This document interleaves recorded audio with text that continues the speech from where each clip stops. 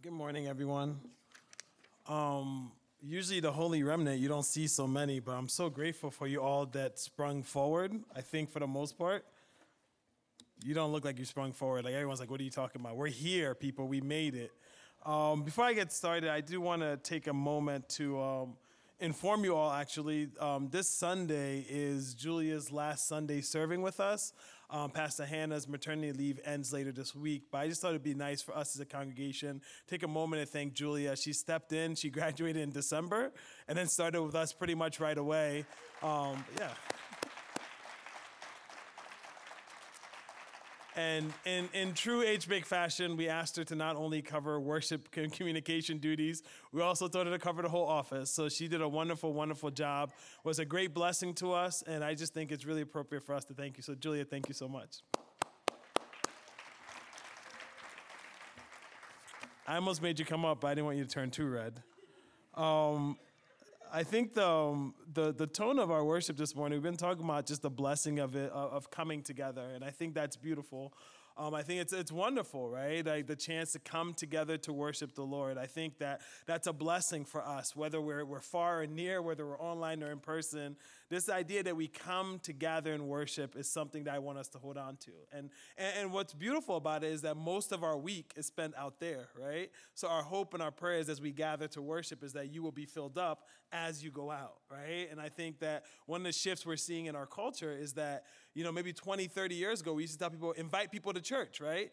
And that's not really effective anymore, right? And now I think what's helped us is challenged us to realize that, like, we are the church, So it's like, hopefully we come in here, we get built up. I'm not saying don't invite people to church. I'm just saying we're not doing it, right? But, like, I think the important thing is as we gather together, right? The Holy Spirit's always here. The Holy Spirit's already here. Hopefully we're uniting our hearts and minds to the Spirit, and we're being filled up because as we go out, that's where we're spending most of our time. So come, gather, worship, but be filled up so that we can go out. We're in Lent, and this Lent we've been talking about how it's a walk and a journey with God. It's an invitation to hold on to God as God holds on to us.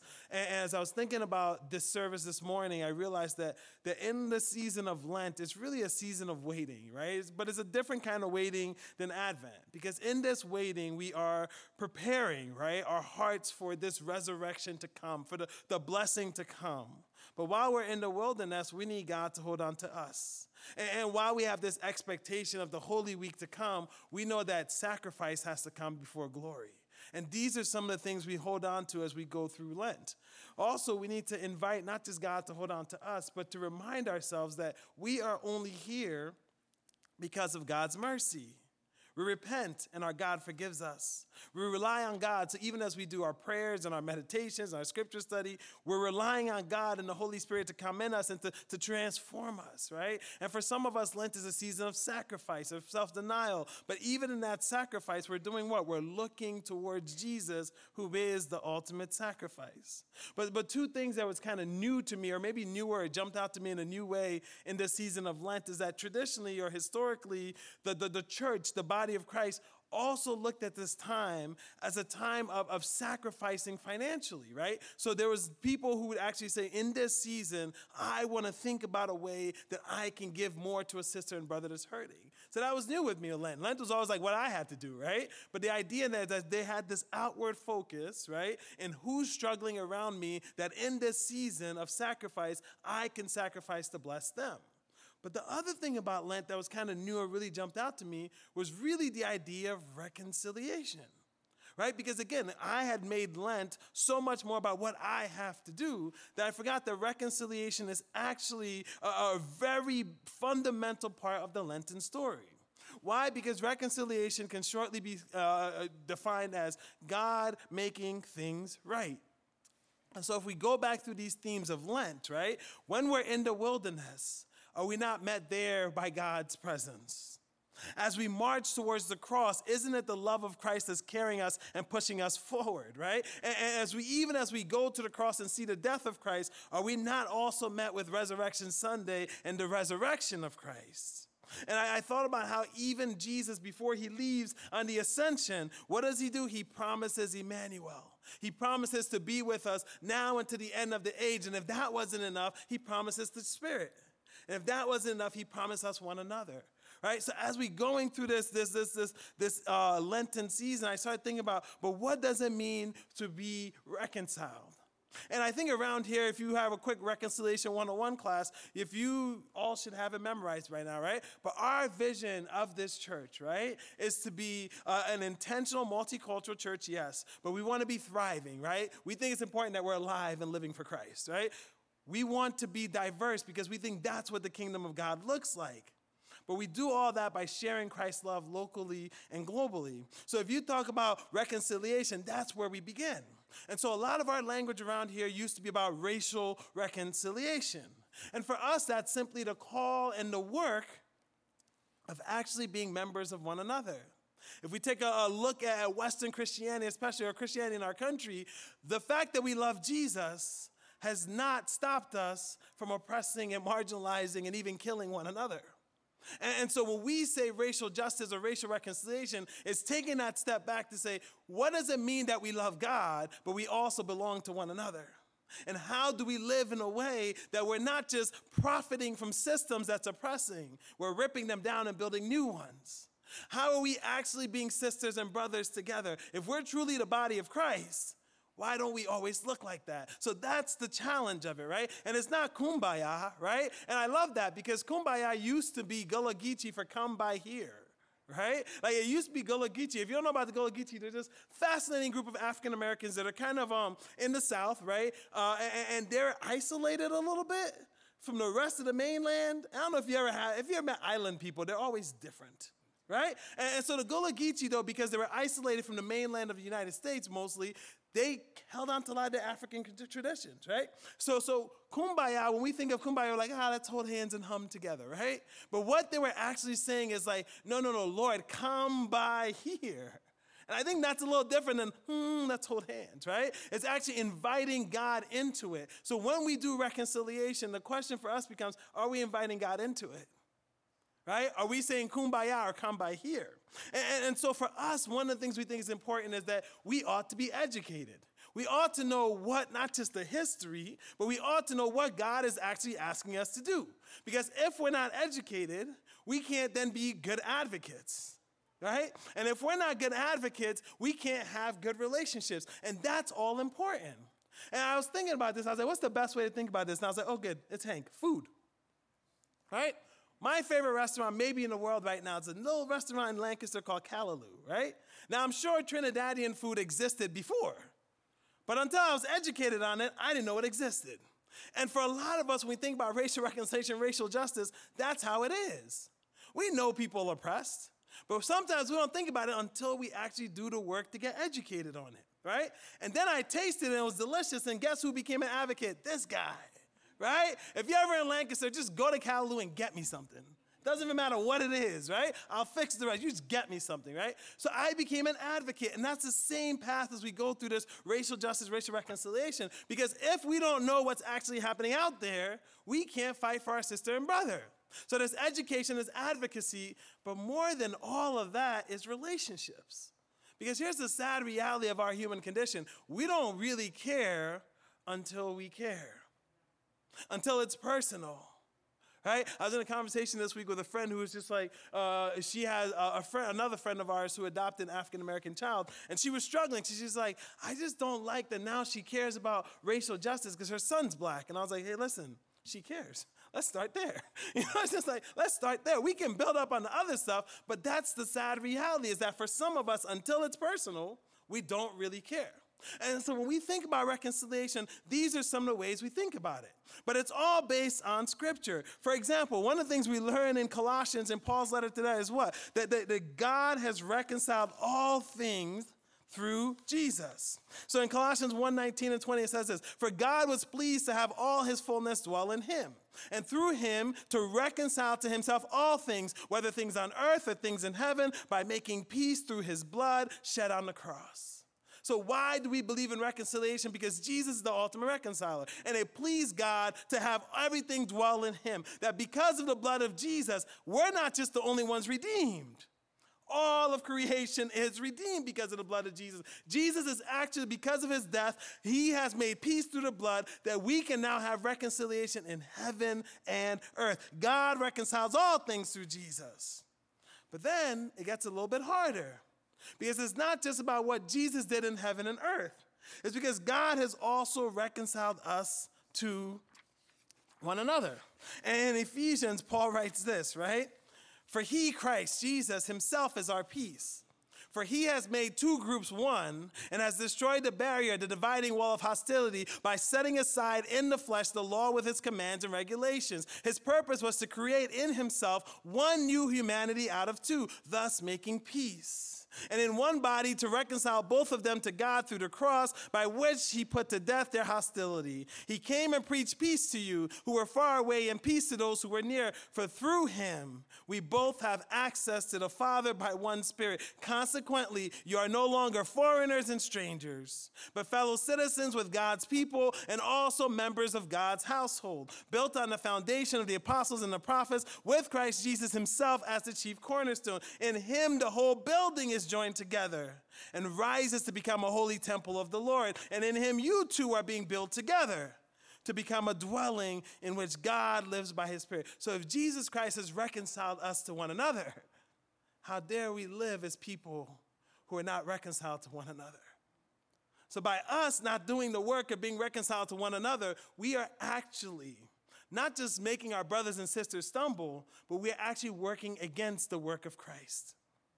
Because through the blood, through the cross, we're supposed to be one. And if you're not one with your brother or sister, you're actively working against the work that Christ has done. And I think that's what we see in the pain and brokenness of our world.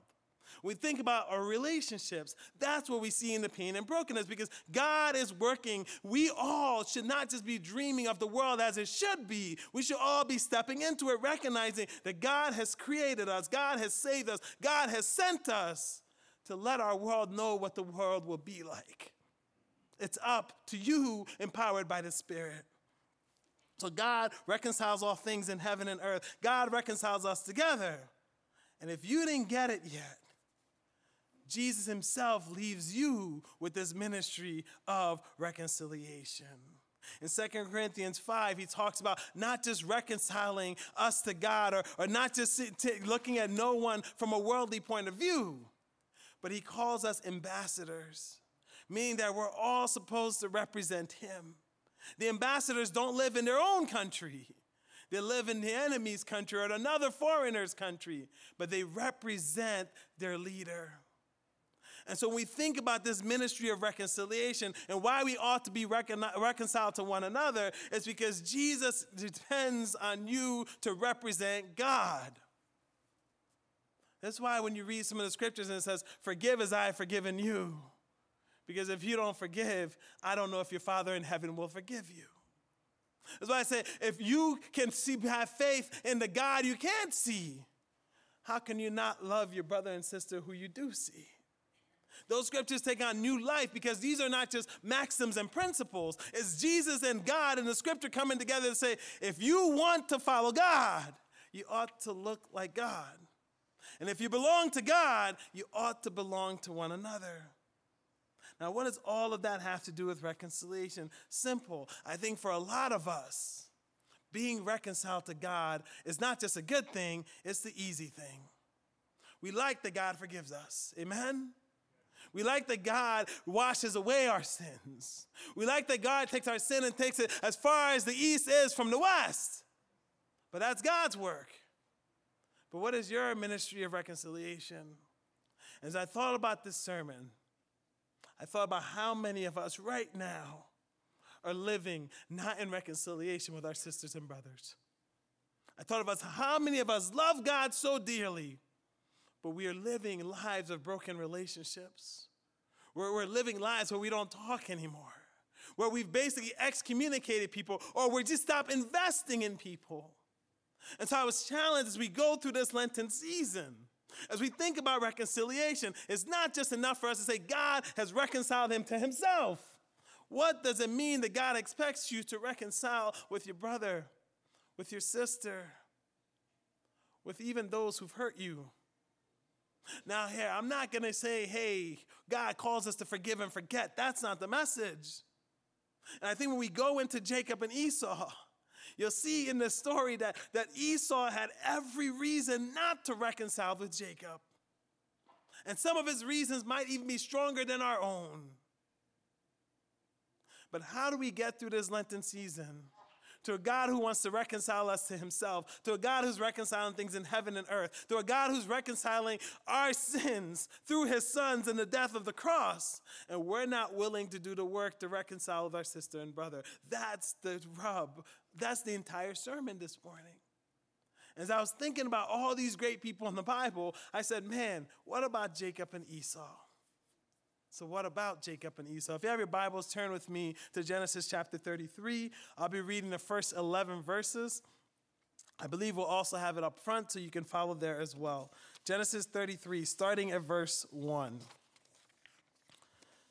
Jacob looked up and there saw, start over. Jacob looked up and there was Esau coming with his 400 men. So he divided the children among Leah, Rachel, and the 2 female servants. He put the female servants and their children in front, Leah and her children next, and Rachel and Joseph in the rear. He himself went ahead and bowed down to the ground 7 times as he approached his brother.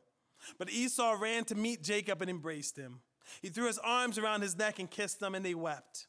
Then Esau looked up and saw the women and children. Who are these with you, he asked. Jacob answered, they are the children God has graciously given your servant.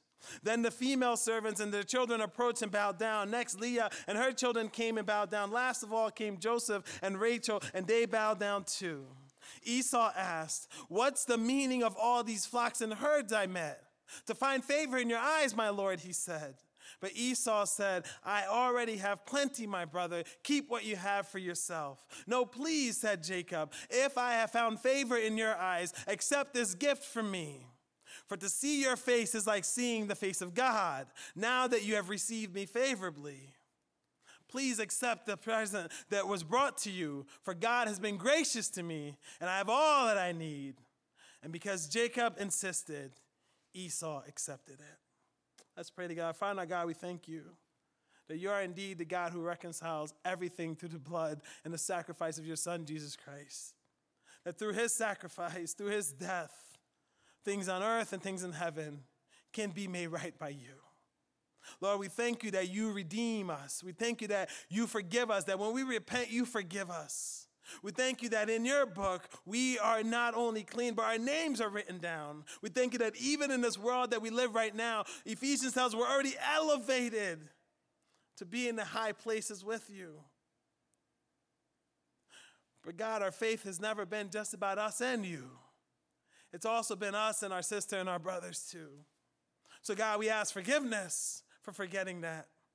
We ask forgiveness for taking joy in our reconciliation, our redemption, our salvation, and forgetting to share the same grace and mercy and love with our sister and brother too. So God, we don't take lightly that there's severe pain that so many people have gone through. We don't take lightly that forgiveness doesn't come easy. We don't take lightly that hurt does not just go away and just magically disappears. But God, we pray this morning that you can help us. We pray this morning that you can move us along a little step closer, that you can help us look like you, like the God who loves without condition, like the God who forgives without abandon, like the God who welcomes even the worst of sinners home. And we thank you for this story of Jacob and Esau. It's a complicated tale. But Lord, we thank you for their example, that if they can come together, perhaps we can come together too. In your holy and precious name, amen. So Jacob and Esau, as I was studying this week, I realized that I'm probably going to have to go back at some point and unpack this story. There's a lot in here. This is not what I remember in Sunday school, right? This is actually maybe the worst lesson you could plan for a Sunday school class. There's never oh, here's a moral story. Let's go by that, right? There's never who's the hero? Let's cheer for this person, right? I had a mentor who said, God is the hero of the Old Testament. Saved my life.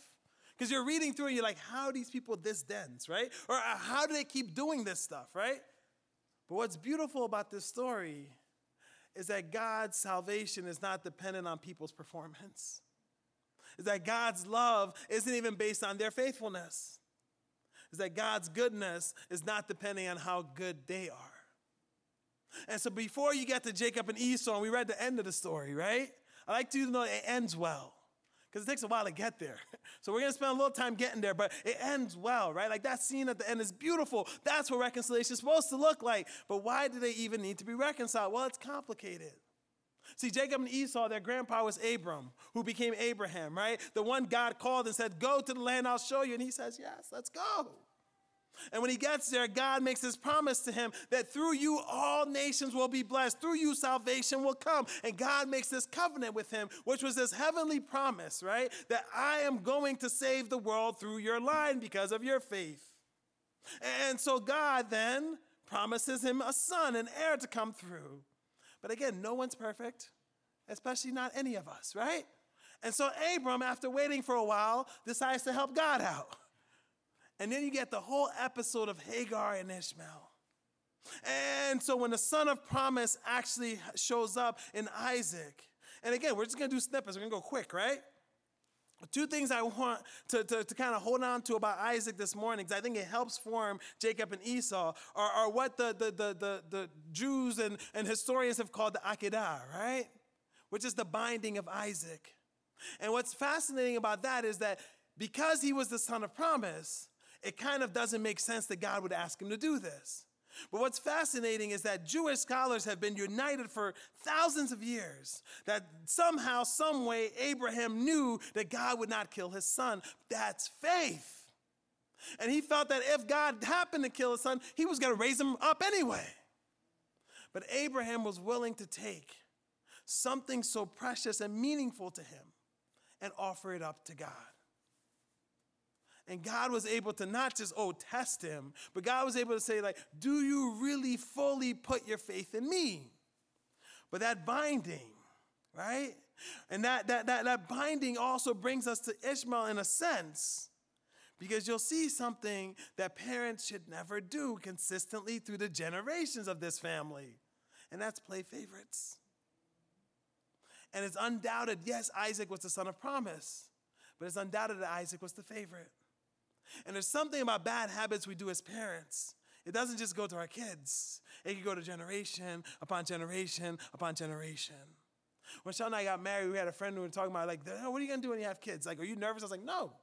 My only goal in life is we can't be the worst. As long as we're not the worst parents ever, they got a shot. You know, like, we got Jesus on our side. We got the Holy Spirit. We got prayer. We got community. As long as we're not the worst, they got a chance. And one of the ways you don't be the worst is not to pick favorites. But I want you to hold on to that because it passed on generation to generation to generation. Their parents, right? So grandpa's Abraham, dad is Isaac, right? Mom is Rebecca. She is a go-getter. Hold on to that one too, because that also gets passed down. I don't know if you remember the story, but Isaac sends out his servant to go and find a wife for his son, the son of promise, right? And the servant basically prays this prayer, like, God, I just need you to make this simple. Like, send me somebody who feeds me, who gives me water, and that'll be good, right? Rebecca, the go-getter, shows up, not only gives him water, but makes sure the animals are fed. And he's like, God, this is awesome. I didn't pray like this all the time. Like, thank you for showing up. This is great. Rebecca also comes from a complicated family. They're a bit of, I don't know if I want to call them tricksters. In my better days, I might call them liars. That's also important. Because when he shows up, right, if you read through the Genesis narrative, right, like everything's beautiful at the end. And at the end, they're like, but can she stay 10 more days? And he's like, but God said she's got to go now, right? And so you have this family that they're going to do things their way. Hold on to that too. Because all of this gets passed down generationally. So by the time you get to the twins, right, we have favoritism that gets passed down. We have people who are go-getter who will maybe, what's the best way to put it? They're shrewd, right? They may not lie to you, but they'll stretch the truth, right? Eventually they lie, but we'll get to that later. But like they'll go through, like, here's the rules. They'll stretch it as much as they can, right? Or sometimes they'll just try to dupe you, right? All of this is coming down. So then God blesses Rebecca with twins. And everybody listening to this, and if Moses is retelling this to the people of Israel, everybody listening to this is like, ooh, this is a problem, right? Like in our culture, like twins, that's a blessing, double blessing. But they're like, listen, Abram was God's favorite. Cool, we got that. But then he played favorites with Ishmael and Isaac. That wasn't good. Now you're telling me Isaac got twins. Only one can win. Right? Like already listening to the story, to be like, oh, this isn't good. And as the story unfolds, you see all these things that are setting up these two to basically war against each other. The first one is, as twins, who gets the birthright? Right? Who's going to be the family representative that is standing before God and able to even go to the temple to worship? Who gets to be the patriarch? But then who also gets the blessing? Like, Abraham is going to be blessed, but who is going to be the one who's going to carry the blessing? And so Rebecca, as the twins are warring in her room, or just maybe just rolling around, right? She goes and she seeks the prophets, and they said, well, you know, the reason you're having such trouble in this pregnancy, I wish you could say this to women today, right? Like, the reason you're having such trouble in this pregnancy is 2 nations are warring inside of you, right? Like, I read that as a kid. I'm just like, ooh, that's deep. Like, what do you say to that, right? It's just like, okay, keep warring, kids. Keep it down in there. But then the prophecy also ends by saying, the older will serve the younger. So everybody listening be like, what kind of drama are we in? Not only do you give them twins, now you're going to tell me the younger one's going to be over the older. That's wild. And what happens when they're born, right? You remember the story? Esau comes out first. But Jacob comes out what? Holding his heel. As if to say, like, I'm coming too. Right? Like it's both of us now. And as they grow up, they're opposites, right? Like, there's just opposites attract, but sometimes they don't. Most times they don't. And what's fascinating is that you read the Christian scholars be like, well, Esau was a hunter. You read some Jewish scholars like he was a heathen, right? Like you read the Christian scholars like, well, Jacob, you know, he sat in the tents. You know, he was a tent dweller. You read the Hebrew scholars like, well, he was a scholar. He was reading in them tents, right? And I'm just like, well, what was he reading? You know, like, it's just like, I don't know if they had scrolls back then, but that's just me, right? But he was studying, right? You read the Hebrew scholars, they're like, not only was he a heathen, he was worshiping idols, right? And so what's fascinating to me when I say favoritism gets passed down generationally, how Esau is remembered is also passed down generationally. He's the bad guy in the story. But I think when you look a little bit deeper, you realize that, like, is he really the bad guy? Or at least, can we understand how he got to be the bad guy? Because everyone lifted up Jacob. Now, there's a line in the Genesis narrative that says, well, Isaac favored Esau and Rebekah favored Jacob. No! Right? Like that's not good. Like, if everybody knows it, like, it's not good in the first place. But if everybody knows it, it's worse. But, like, this is how they set up their family. It's like, that's my boy. He hunts and brings me stew. I love him. That's my boy. He reads with me and sits in the tent. Yes, love him. And then when you go through their teenage years, Esau's out hunting, right? Comes back and he's hungry. And so Jacob, who again, right? The tension with Jacob is he's really a hard person to make a hero. Because he's just, I don't know, I'm getting heavy, he's going to yell at me or something. But it's like, he's just very deceitful, right? Like, there's no other way to put it, you know? So Esau comes back and he's starving. Now, the Jewish scholars are really rough on Esau. They're like, well, he's an idiot. Like he's just not bright, you know? Because to them, the birthright meant you were the spiritual head of the family. And for some red lentils, right?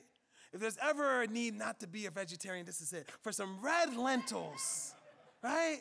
He sells his birthright. He serves God's chosen as the spiritual head of the family that the Messiah is going to come from. He sells them for some lentils. I rest my case. But what's fascinating and the challenge of this is we still live in that culture and society too. Where if someone is maybe not the brightest, or if someone doesn't know what's all at stake, we still elevate the people who take advantage of them. Right? Just think about how much our society and culture loves billionaires, when most billionaires get their money by oppressing people. We still live in a society and culture that as long as it's in the rules, you can take advantage of people. And that's what he does to his brother. But it doesn't just stop there. Remember Rebekah, she's also a go-getter. In fact, the name for Jacob in the Hebrew can be translated as go-getter. He gets that from his mama because he's a mama's boy and her favorite. So she hears and knows that Isaac is about to die, and this blessing that's coming, and I don't even know if we understand this to the fullest, right? Because I think sometimes we think of this as just like, I will bless my son. No, this is the blessing, right? Like the one writer says, like, when you think about the blessing, think about it as soul to soul, passing on everything God's taught me and giving it to you. And if you go back and you see how Jacob was blessed and how Esau was blessed, it's the exact opposite. And so Rebekah literally steals the blessing from her other son because she wanted her favorite to get it. And you know the story, they concoct the thing, they put fake stuff on him. And here's the thing, teenage boys smell, right?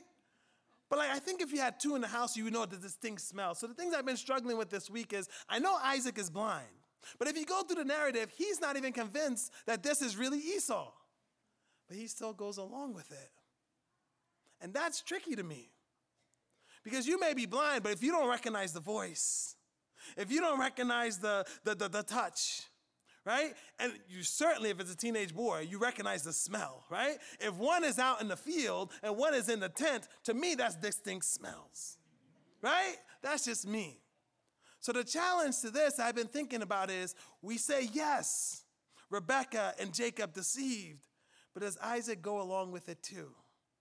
Because does Isaac as a father realize that, you know what, Jacob might be sneaky, but maybe, just maybe, he's the better one for the blessing. I don't know. When I get to heaven, I'm going to ask them that, right? Like, we read this in Genesis, but what really happened? Tell me. But either way, when Esau comes back, he's angry, and he vows to kill his brother. You can get it, though, a little bit, right? This is the same brother who stole the birthright because I was hungry and gave me some lentils. This is the same brother who now pretends to be me and steals the blessing from our father. And our father takes so much in this blessing that all I get is, he will be, basically, the nations will bow down to him. You will bow down to him too. Like, it's like everything is the exact opposite, right, that his brother gets. So he's angry. Right? Rebekah learns this and sees this, and she's like, you know what? I need you to go away and go to my family, right? Sends him away. But here's what's tricky about the Jacob narrative. We don't really see anything in the story that Jacob says, I'm sorry. We don't even see him saying, like, I wronged my brother. And not at this point. We don't even see him say, God, forgive me of my sin. None of that exists. In fact, while he's on the run, guess who visits him? God. This is a hard story to teach kids. Right? It's just like, wait, he did what's wrong, but then God shows up? Yeah, not only did God show up, but angels come down too. Right? There's a ladder at Bethel. Angels going up and down. Right? And God basically comes to him and says what? I'm with you. You're going away now, but I'm going to bring you back. And if that's not enough, God makes the same promise that was made to Abraham, now goes directly to Jacob, and it says, listen, I want you to look at this land that you're laying on. I'm going to give it to you and all your descendants. I want you to see the sand on the floor. Your people are going to be like the dust all across. I'm going to bless everything that you touch, basically, and I'm going to watch over you. This is a tricky story. We're elevating someone who's deceived. We're elevating someone who's stolen. We're elevating someone who's basically done his brother wrong. But that's what happens. Now, some of you might say, well, when he went to Rebekah's family and learned the hard way, right? Because Laban, her brother, his uncle, does deceive him too. But even after those 14 years of work, Jacob is fully blessed. When you see what he's returning with, in fact, Jacob even deceives Laban, right? There's a story in there where he basically like grows his own herd, right? By saying like, hey, listen, if these are this color and spotted, they're mine. If they're healthy, they're yours. And then he would take the healthy ones and mate them and then make them his, right? Like he was literally cheating on the job, live and in print. Like it was just, he was doing it. But God kept blessing him. And that's hard for me. I got to be honest. It's hard for me because I'm just like, I'm waiting for the redemption, right? It's just like, how he keep cheating and getting away with it. But maybe God's love isn't dependent on our performance. Maybe God's love isn't dependent on how good we are. I get all that, right? But God keeps blessing him. And as he's coming back, right? He's coming back because on Jacob, on that ladder, when God comes down and says, this is the land I'll give you, he's coming back to get that gift of his. But he's coming back now with wives, with children, with cattle, with servants. And then he hears, hey, Esau's coming. And it's almost like all the stuff he's gotten away with. Like, oh, wow. Esau, whoo, that's not good. It's not good. We haven't really talked for 20 years. What are we going to do now, you know? So he tries to fix it himself. He's like, you know what? Maybe if I send him gifts ahead of time, right? But then you see how messed up this guy still is, because then he orders his family in order. He's like, first, the servants and the kids they had for me, y'all go first. Leah, I don't really like you that much, you go second.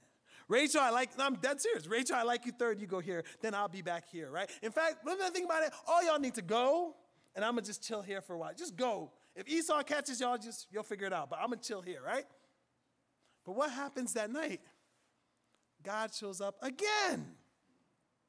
And this time is the famous story of him wrestling with God. And what's fascinating about this is that I never thought you could wrestle with God and win. And you can say at the end of the story, well, he's walking with a limp, right? But I think it wasn't just that God let him win. There's a fascinating quote by Frederick Buechner, and he reminds us that what Jacob truly learns when he's touched by God is that for his whole life, power, wealth, and success, you can outsmart people, you can be shrewd, and you can get it. But peace, love, and joy only come from God. So as they're wrestling all night, he realizes that. And it's almost like sometimes God has to let you do this, right? Some of us are hard-headed, right? It's like he uses up all his energy, all his might. And when the dawn's coming and God's about to leave, he says, God, please bless me. And sometimes that's what it takes, right? Because we're smart enough, we're shrewd enough, we'll break the rules enough to get ahead. But if you want the things of God, it's not about how smart you are, it's about how much you're willing to let go and trust him.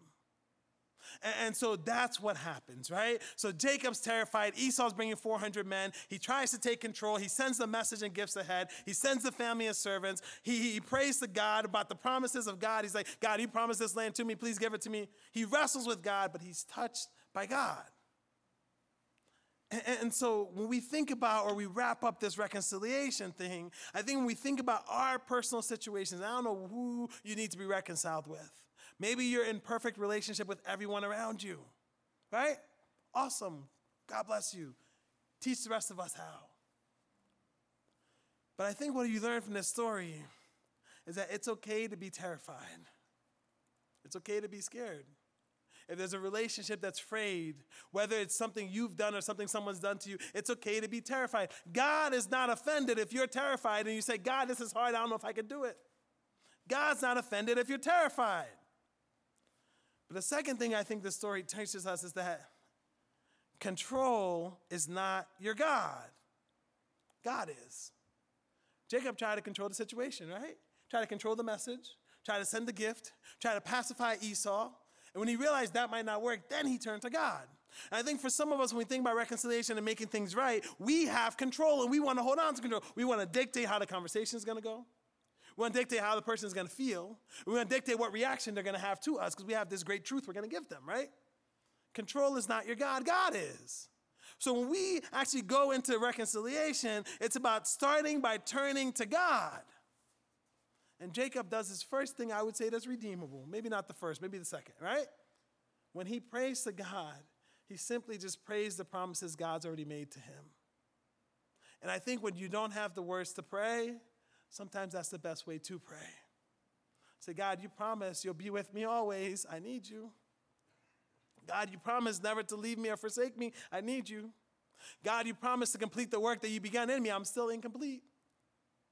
God, you promise to love me. I would love to feel that love right now. So he prays back the promises of God to him, right? And then he submits humbly to God and asks for God's touch. I don't know if I'm going to give you the 10 steps to reconciliation this morning, but I think that's a good place to start. And I think Jesus kind of does some of this in Matthew 18, right? And so if you want like a quick way of how you do it, right? It's okay to be scared. I got to give control to God. I got to start by turning to God. If I got nothing to say in this situation, I'm going to pray back these promises God prayed to me. And I'm going to ask God to intervene and touch and work in me and work in this person. In Matthew 18, Jesus says it like this: go to your brother and sister who you need reconciliation with. Go to them directly. How many times do things get worse?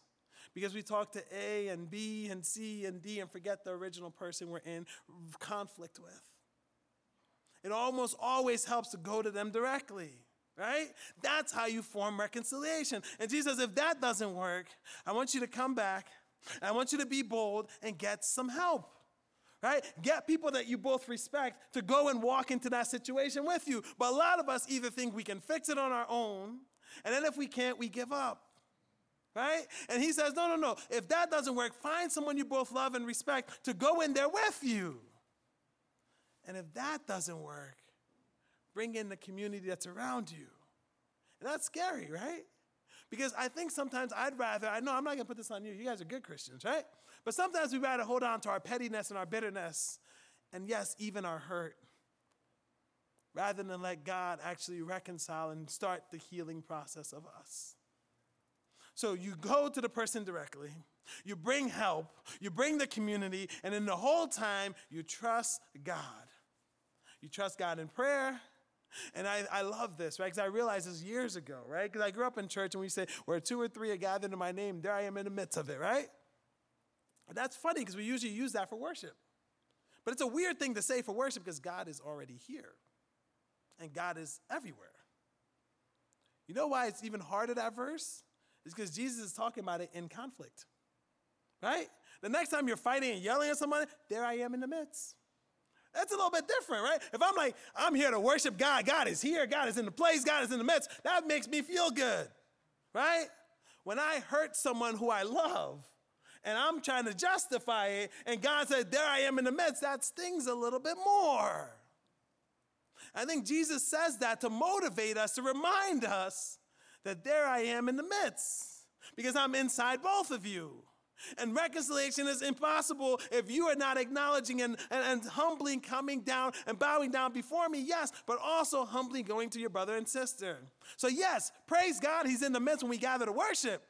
But remember, God's also in the midst in that argument, in that broken relationship, in that hurt that you've done, but also in that hurt that you're holding on to.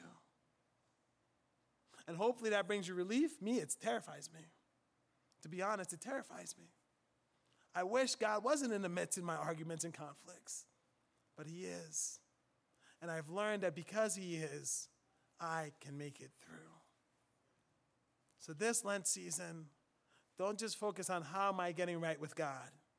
I want you to search your hearts this week and think about your relationships this week. Where do you have to go and make things right? Because that's what God calls all of us to be doing. Amen? I'd like to invite up the worship team. We're going to close by singing a song that I think some of you might know. It's called We Will Feast in the Heart of Zion. I'd like to also invite any of the pastors up. We'd love to pray for you for anything going on anything going on or something you respond to in the service. But as we're thinking about this idea that God reconciles us to him, but also calls us to be reconciled to each other, we remember that reconciliation doesn't mean you got to line everything up perfectly, but it does mean you got to come humbly. It doesn't mean you have to know the right words to say, but it does mean that your heart should be filled with love. It doesn't mean that you're going to understand everything, but it does mean you're going to actually take the time to see the person, right? And lastly, it's going to be costly, but the only thing more costly than reconciliation is losing relationships and not looking like our Jesus. Let's stand and sing together.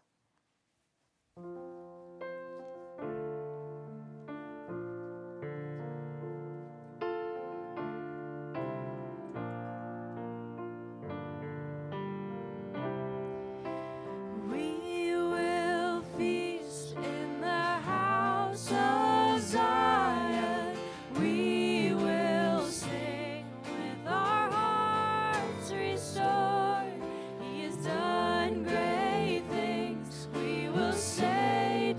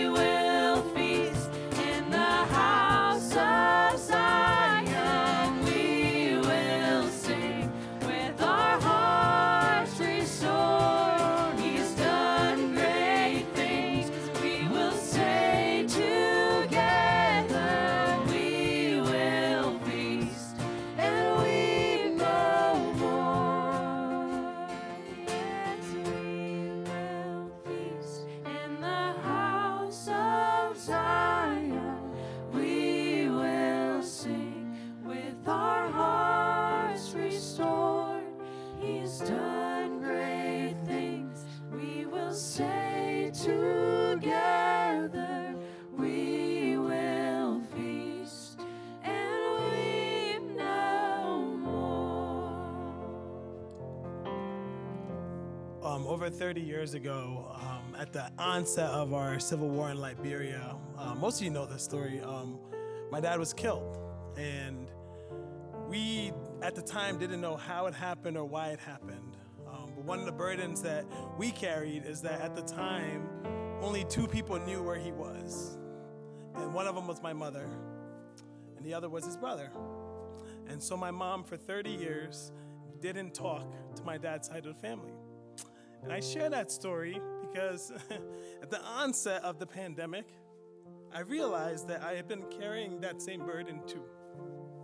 And so I told my mom, patriarchy's bad, right? But sometimes you can use it for good. So I said, Mom, I'm the head of the family now. That's, if you know my mom, you know that's not how it went. But I realized that how can I believe in the reconciliation of God if in my own family I wasn't willing to do that work? And so I reached out to them. And what was funny is it reminded me of this Jacob Esau story because I think my cousin, my first cousin, my uncle's son, was Jacob, right? He had all the gifts, he had the speech rehearsed, he had everything, right? And all I wanted to do was say hello. And I think sometimes when we think about reconciliation, it starts there, right? It starts with that next step and that first step. And I knew that this was a burden, but I didn't know how to get at it. And it's very complicated. We're still trying to work it out. But I shared that little piece to tell you that whatever brokenness is in our families, that we have a God who can heal it. Amen? Father God, we thank you so much that you are indeed the God of reconciliation. That you sent Jesus not just to make things right in heaven, but things on earth. That Jesus, you died not just to save us from our sins, but to somehow save us from ourselves. That Holy Spirit, you live inside of us, transforming us into the image of Jesus. So God, I pray that we can truly take this ministry of reconciliation. That for us, it's not just about the big systemic things like racial justice, but it's also about the interpersonal things like family, like friends. And God, I know there's a lot of us in this room who've been hurt, and we can't even imagine reconciliation. We've been hurt so deeply that, you know what, we're okay. But God, I pray that you speak to even us too, to know that okay is not what you want from us. Good, great, marvelous, amazing is what you want for us. So God, help us to forgive. Help us to forgive in a way that we can truly be set free, not be bound by the chains of anger, by the chains of hurt, by the chains of frustration. But help us to be set free. Help us to stop drinking that wicked poison that's poisoning our souls, and give us the courage to trust you, to forgive. And God, teach us how to come humbly, how to rely on you, how to give up control by submitting to you. So Lord, in the hard conversations we need to have, into the prayers we need to throw up to you, the grace that we need from you, we ask that you fill us up now with love, with grace, with mercy, with compassion. Lord, we thank you that you've reconciled all things. And we pray now that we can be instruments of your reconciliation, telling your message, your good news, and showing what your love looks like by being willing to make things right. Lord, we thank you, you've reconciled us to you. We pray now that you help us reconcile to our sisters and brothers too. In your holy and precious name, amen. God bless you all.